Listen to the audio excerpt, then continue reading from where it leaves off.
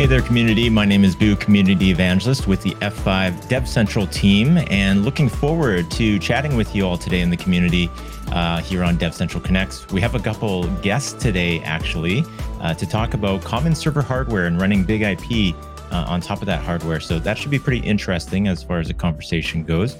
We will bring them on in just a moment here, but a couple things that I did want to go through. DevCentral Connects is in support of the DevCentral community, and you can find this community at community.f5.com. On there, you'll find our technical forums, our technical articles, our code share. We have some industry chat on there as well, and we have events that are happening on there as well. So a couple of things that I wanted to go over just before we get into chatting about any of the topics today is actually, if you head over to community.f5.com, I want to feature a couple of things. And one of those things is this events tab. If you go over to this events tab, you can see all the things that are happening in the broader F5 community and in the DevCentral community as well. And we have a community lab coming up. It's actually pretty quick. This is coming up on Tuesday, December 13th. Myself and Aubrey will be hosting and teaching this automation and orchestration toolchain 212 lab, automate application deployments with Big IP and AS3 or Application Services 3. This is going to be a lab where we can run it asynchronously. So we'll actually open the lab for 72 hours. I won't be there live for 72 hours, but we'll kick things off with a bit of a live session, talk through what we're going through in the lab and get you started and set up on the lab. And then otherwise it's self-led. So you'll have a lab manual. You can go through the lab on your own, but at the same time, we'll actually open up a thread on the DevCentral forums, and then you can ask your questions on there. And you know, if need be, we can jump on live and we can talk about stuff as well. We have lots of options there. So just wanted to highlight that. And another thing that I will highlight actually is that we have groups on DevCentral. And so along the DevCentral navigation bar, if you go along the top, there's community groups, and there's a group called DevCentral Connects. And you want to stay tuned in on there as well. And the reason why you want to do that is that, first of all, we discussed the show, the live stream on there. And so every week we'll have a thread about the show. So you'll find all of the links that we're actually going to discuss on the show inside of that thread. And what you can do is you can kind of pre-engage with us and talk about the topics before we even get on the live stream. So if you have something that you wanted to bring up, we can actually talk about it on the show on there. So last week we had a couple things. This week I had a post or a poll on LinkedIn about the Neuralink announcements, and so we can talk about that later on when we talk about the news later today. But we have some information about our guests that are on there as well, so that is worth checking out ahead of time. And one more thing I'll mention about the advantage of joining the DevCentral Connects group on DevCentral is that once in a while we have pop-up shows, and Jason is running these pop-up shows right now for live coding. So when Jason, you know, he's always got ideas popping out of his head, and he's got ideas for improving iRules or things that he wants to discuss with the community about iRules or other coding stuff as well. And so if you check out the DevCentral Connects group, he'll actually give you some advanced notification when he's doing those pop-up shows. And you can actually, you know, he has it set up so you can jump on live with him and code with him in VS Code, which is pretty cool. So I think you should look at that this week if you are interested in those pop-up shows. So you join DevCentral or the DevCentral community. It's free to join. You just sign in with an email address, and then head over to the groups, and you'll find the DevCentral Connects group on there, and you can be a part of that.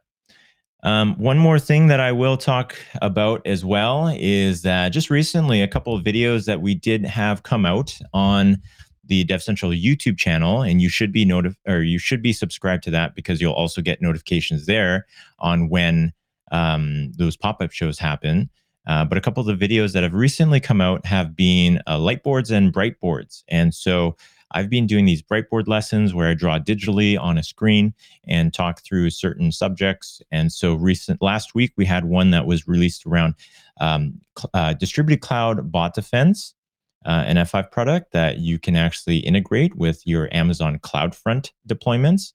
And so that one is worth checking out. I also did one on Anycast versus global server load balancing, and just talking through those two concepts and where you might want to use one over the other.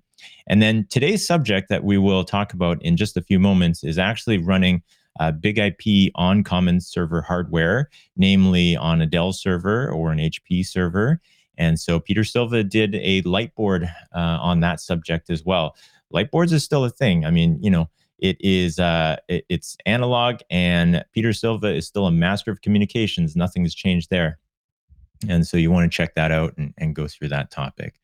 Also, actually, one more thing that I wanted to bring up here is if you go to community.f5.com and check out in the technical forums, our colleague Leslie Herbutis does where is it now? Let me find Leslie on here. She does a community highlights for the week. So this was just published yesterday, and she talks through some things that were happening in the community. So she also gives the tip that you should be joined to the DevCentral Connects group as well to be notified of these pop-up shows that Jason will be doing. And then a number of other things that were highlights within the community, some contributions by our community members. So please check out the community highlights as well.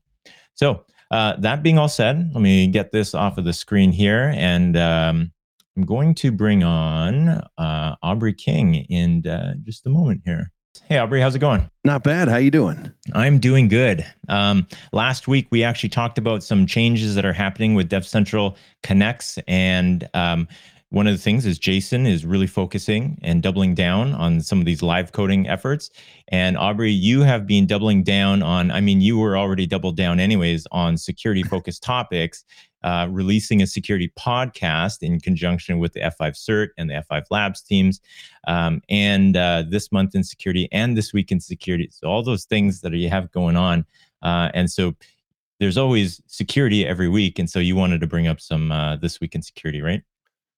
That's right. Yeah. It's funny how that works, because if anyone hasn't seen this month in security, I definitely highly recommend it. Of course, I'm biased for sure. But the idea behind that is we really filter through a lot of community news and kind of maybe low level, if you will, news articles from SIRT and kind of bubble them up so that the biggest events of the month get talked about with myself and with F5 Labs as well. Most of the time, we get to actually integrate some of Labs's findings into what we're talking about in these, in these news articles as well. So for me, it's a rather exciting vantage point, right? I get to see these things from start to kind of finish, where you guys consume all this in whatever format you want, whether it's a long YouTube video, a long podcast, or clips at the as we go through the month. Fantastic. So this week we've got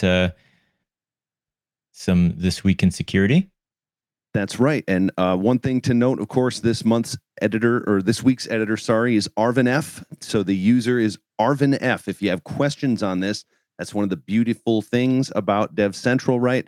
If you have questions, you can just ask the community member. So Arvin F is a community member, and if you have questions on this, he's definitely here to be hit up. Now, if we kind of scroll down to the bottom, he had a very, very long editorial this week, which is not necessarily typical, but it depends really on the engineer that is going to give us the news for the week. So the first thing here really is we've got this is ancient CVEs, right? We've been having if anyone thinks a CVE, you patch it, you forget about it, and it's over. Well, it's not over. We find that a lot of the CVEs right now are from 2017 and even older. I was talking to you, Boo, earlier about a hack that we talked about that is 20 years old in SQLite. But this one is only a few years back, and it's in the BOA web server from Microsoft, which has been deprecated.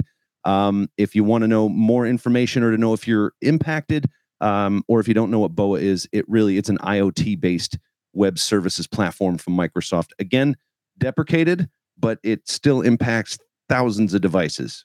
Go check that for more info. And if you scroll down a little bit more, we've got also the Aurora botnet, which is fairly new. That is gaining a bit of traction. Now, in terms of architecture and whatnot, if you want to dig deeper, again, that's what This Week in Security is for. Moving on, we've got an article on breaking and fixing and re-breaking Kerberos authentication in Windows Server.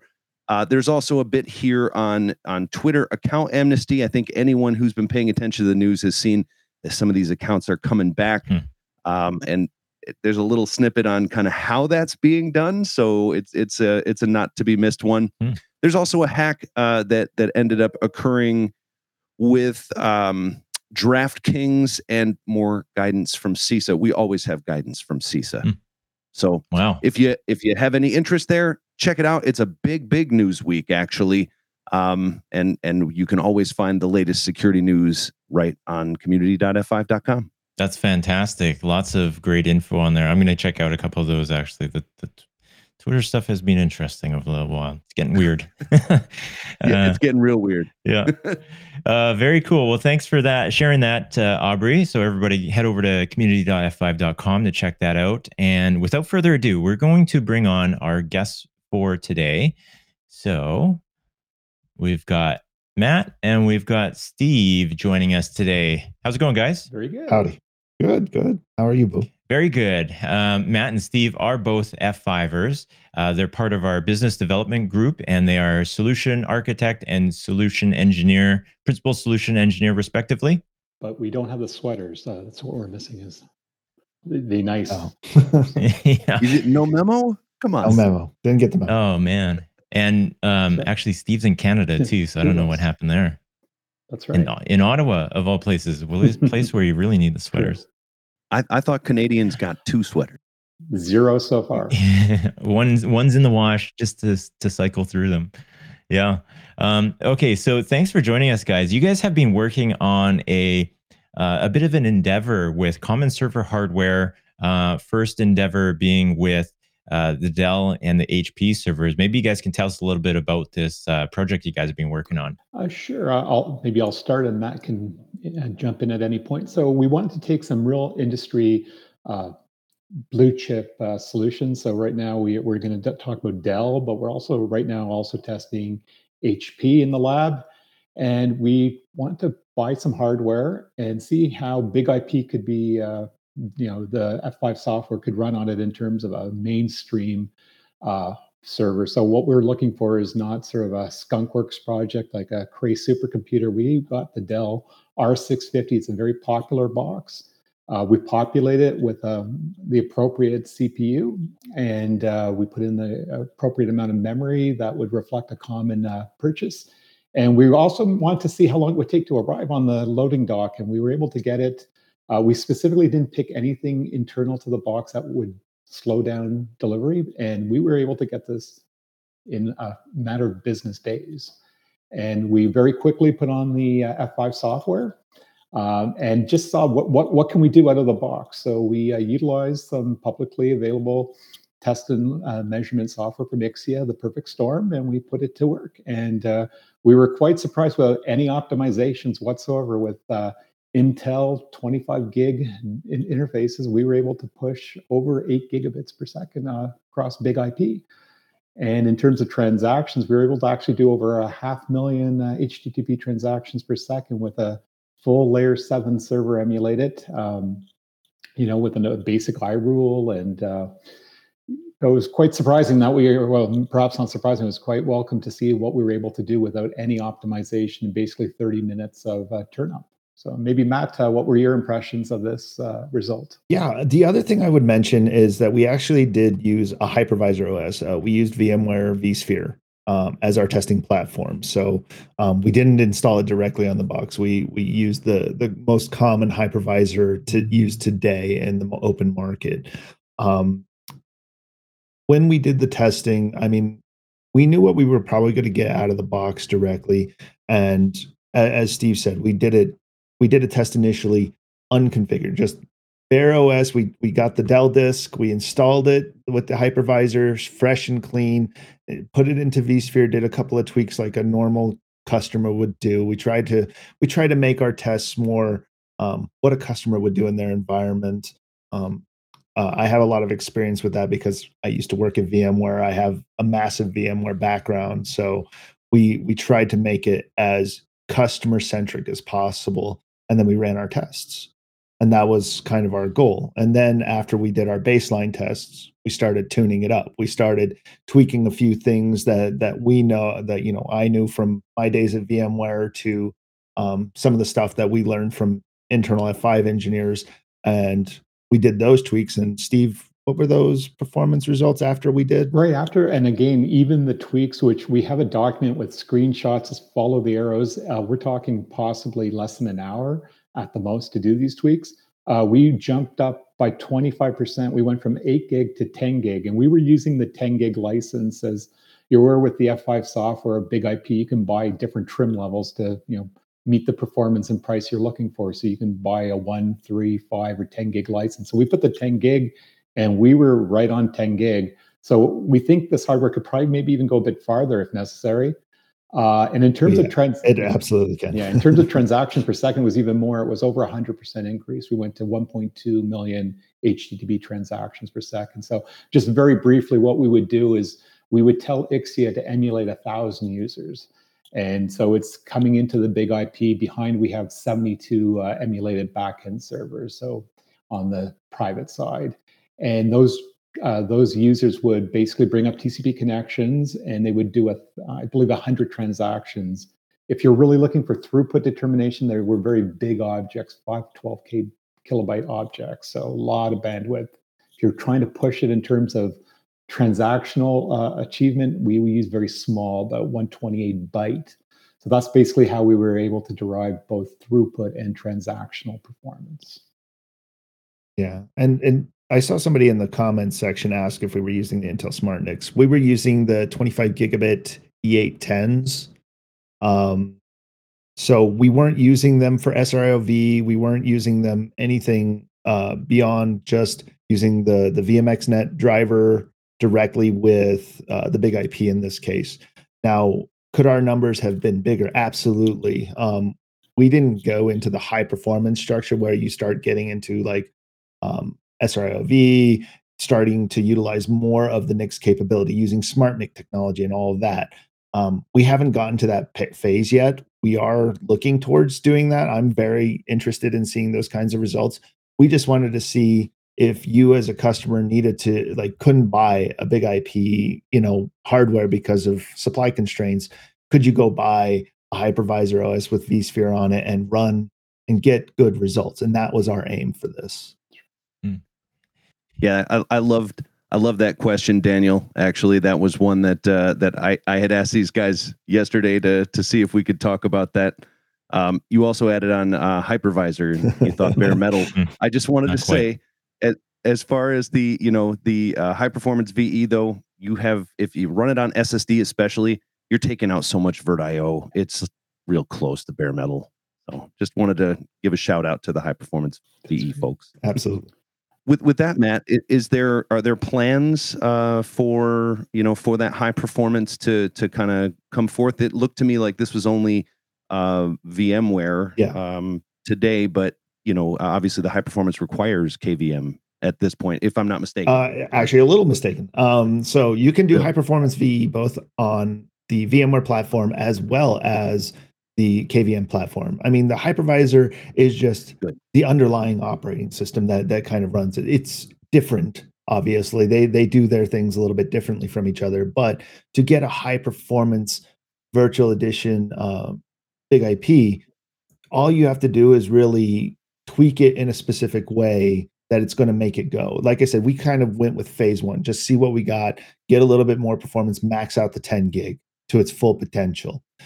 Getting it to the high performance market, I've done testing both in VMware and in KVM with SRIOV and gotten 40 plus gigabits per second out of a big IP. Like, you can do that once you know how to tweak it. If you add in cards like, what are those things called? The Intel acceleration cards. Oh my God. QAT cards. QAT, yeah. If you add a QAT card, and you can get more performance based on that. So something down the line I'm really looking towards doing is some of that more enhanced testing. A lot of our backend engineers do that already, but I want to take their knowledge and I want to make it as public as possible. So that way a normal consumer with a hypervisor can do that work, and it's easy to read and easy to consume. Mm-hmm. Excellent aim. And maybe for just clarifying for folks, when we say high performance VE, if folks aren't familiar with how you would purchase a Big IP Virtual Edition, you can buy a standard, I think what most people would recognize as Big IP Virtual Edition in licenses of 200 meg. I know there's like a couple of variations on smaller ones, but 200 meg, let's start there, 1 gig, 3 gig, 5 gig, and 10 gig. And then what you guys have just kind of dived into is we also have a separate license called the High Performance Edition that is more focused around the CPUs that you unlock as opposed to a limitation on the bandwidth itself. Yeah. Just in case folks are going in their sales reps and trying to map this out. And for giggles, I even ran a test after we did all of our testing here. And just with the basic tweaks that we did in the guide that Steve published, I put the high performance license on it. And just like I said, with the bare tweaks, we got around 15 gigs per second. With like we changed it from a 10 gig license to a high performance, we got that. And that's not even with all the full tweaks. Like that was just the simple tweaks. So you can see how much more we can get out of ours once we understand the hypervisor, once we understand the software that runs our software, we can make it better for the environment. Nice. Yeah, I think if I'm not mistaken, even Intel displayed the high performance virtual edition. I think I want to say 2015 or 2016 at Mobile World Congress at 100 gig. Very tweaked though. That's different. Yeah, that's extremely tweaked. So the tweaks that we did for this they're all documented. Some of them are simple things like we disabled hyperthreading, and we give the justification. Why did we disable hyperthreading? It's a single application that we're using the box for. It's the Big IP 5 software. We also did things like make it a performant mode at both the BIOS level and at the hypervisor ESXi level, so that we don't have cases where we're continuously waking up the cores. Like we keep them in performance mode.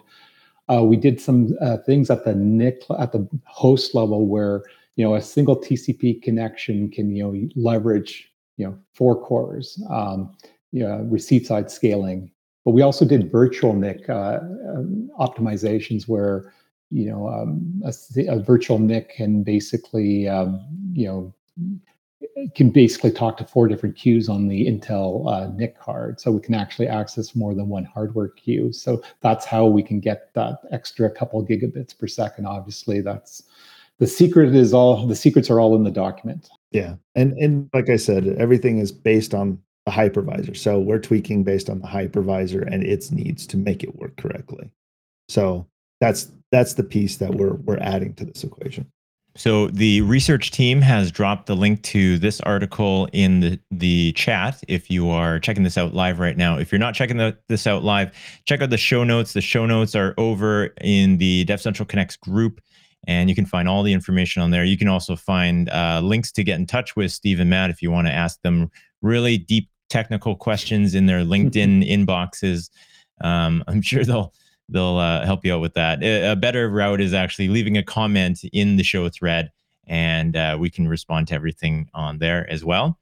Having said that, we're going to move on, and we're going to talk about a couple other things that have come up recently. Actually, one of the things is a thread that I started on the DevCentral forums, which is your 2022 holiday tech debt catch-up. I am very interested to find out what other people are going to be working on if it is a time where things slow down for you. I have a lot of training that has been sitting in my inbox that I'm supposed to actually get done soon. And so I need to work on that and some documentation. And then Daniel, actually, who is watching live right now, I believe he still is, let us know about a couple things that he's working on, TryHackMe and CryptoHack. And I opened those up. Those are pretty cool learning platforms for cybersecurity, so worth checking out. And then otherwise, we've got some news to talk about today. And maybe one of the things that we can talk about here, I just want to jump into this one because everybody's talking about right now. This is OpenAI, their new tool, ChatGPT. Have you guys been playing with this at all? I haven't. I read what you sent me the other day about it, and I was like, whoa. I've been enjoying your playing with it for sure. Yeah. It's been pretty fun. So for folks who are not familiar with this, and I have a link brought up right now, but you might be listening to this via audio podcast, which will be out very, very soon. is ChatGPT is a interactive natural language AI bot, basically. So think of like Siri, but Siri where you can ask it some pretty crazy questions and it will return something in very natural language, including code.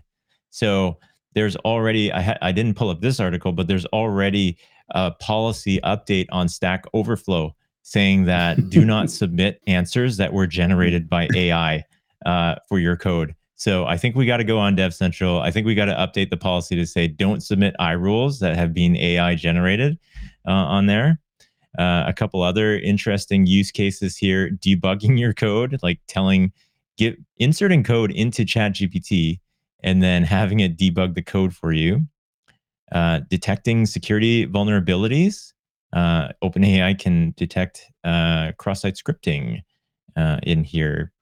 I don't know like how far it can go, but we gotta realize that at F5 we have technology that's based on artificial intelligence as well. So I don't know exactly how they implement it, but could be some of this on here. Sure, there's not just some guy in the background just answering the question. Yeah. It does take a few moments for it to return an answer. So yeah, it's possible. This one here, I had another article that I didn't insert, but I could insert it as well, is deploy a virtual machine. So this person actually opened up a shell inside of ChatGPT, and then they actually pasted the command, not in this one here, in the other article I'm talking about. They actually pasted a command to launch a Docker container inside of ChatGPT. So you can kind of see where this is going. People are starting to play around, mess around inside of the platform itself, and yeah, do weird things or do things that have unintended use cases. Yeah, lots of other stuff on there. If you haven't checked this out already, check it out. We'd love to see what you're playing around with this. I think there would be some cool, aside from the fun games that you can play with this thing, there's going to be some cool use cases out of it when you start unlocking the API and mess around. Okay, next one here. Let's go to, actually, we were talking about cars earlier today, and so this one, I don't know if you guys had a chance to run through that. Volkswagen is not on this list, but car hacking. Oh, man. And this was interesting in that they just realized, and I just realized as well, is that Sirius XM is actually a provider not only of satellite radio, but because they have all that connectivity, I guess it made sense for them to actually get into the world of car automation, to the point where they actually are the provider for car automation connectivity for Honda, Nissan, Infiniti, Acura. And through some fuzzing, folks realized that they can, here's the list here: Nissan, Infiniti, Honda, Acura, Fiat, Chrysler, and Toyota. And through some fuzzing, they were able to actually take over somebody's car through their app. Yeah. So fix it again tomorrow. Yeah. See, what we were talking about earlier is just old school cars, not connected. Yeah. Yeah. My GTI was definitely not connected to anything except the road. Yeah. The only thing the Sirius was connected to was an antenna in its own little box that was connected to the stereo. Like, Yep. I mean, yeah, this is kind of one of those things where when you have everything connected for convenience, it creates more problems potentially down the line. Like, I mean, your car is your most, trusted asset that you have. It helps you get your life to work, your family to wherever they need to go. And it just scares me to see like people can hack into these things and control it just from Sirius FM. Like that to me is just like crazy. It is a little unnerving, I'll say. That we see that more and more, and there have been some pretty big hacks on some of these platforms too. Yeah. So. This is also why I don't own a Tesla either. I'll give whoever wants to, own one of those the credit, but I'm not there yet. Yeah. I mean, at this point, any of these vehicles can do some pretty similar things to like the core functions that, like I have a Tesla, and some of the things that I would do remotely is warm up my car or start my car or unlock my car or roll down the windows. And at this point, a lot of these cars have those same functions at this point. So any of these where you have your car connected app, yeah, it's possible. And they did this through fuzzing, through actually just doing some sniffing over. Somebody gave them their credentials to their Nissan, and then they installed the Nissan app and did this. So this actually here tells the story, but it tells the story after they actually reported this, and it was fixed by Sirius and stuff like that. So we get to learn from it. We don't get to exploit this one, but it could spark some ideas in folks, depending on how they look at the world. Wait till Chat GPT gets a hold of this serious information. Yeah, that's true. I'd also wonder, and we're going to ask it to. I'd also wonder, like, as these cars age, like, they're not going to get patches forever. And then what becomes of them in that case? Yeah, and that's true. You know what? I would think that you would just cut off the car at that point. Like, the car is the client at that point, and you would say, you know what, clients older than 2018, you're cut off from the latest version of the API, perhaps. Yep. Which kind of sucks, because your car has an expiry date on it, software wise, not just mechanically wise. Yeah. Yep, that's a persistent attack surface. I think that's what they call it. Yeah. Cool. Well, folks, we are at time today, so let me pull this off. But yeah, thank you very much, Matt and Steve, for joining us today. We do have all of the links in the show notes. We have the links to get in touch with you guys. So we have everything we need to be able to, further our knowledge on installing VE Virtual Edition on common server hardware. So thanks a lot, guys, for joining us. Thanks for having us. All right. Well, that was fun, Aubrey. We got to chat about a lot of fun stuff today. Yeah, it was. That was a fun one. I like the new format of the show. It's fun. Yeah, good times. Just a reminder that we will have more this content available pretty soon. I'm very strongly hinting at this at this point, where I was kind of lightly hinting at it before, but very strongly hinting that this will be available in an audio podcast format very soon.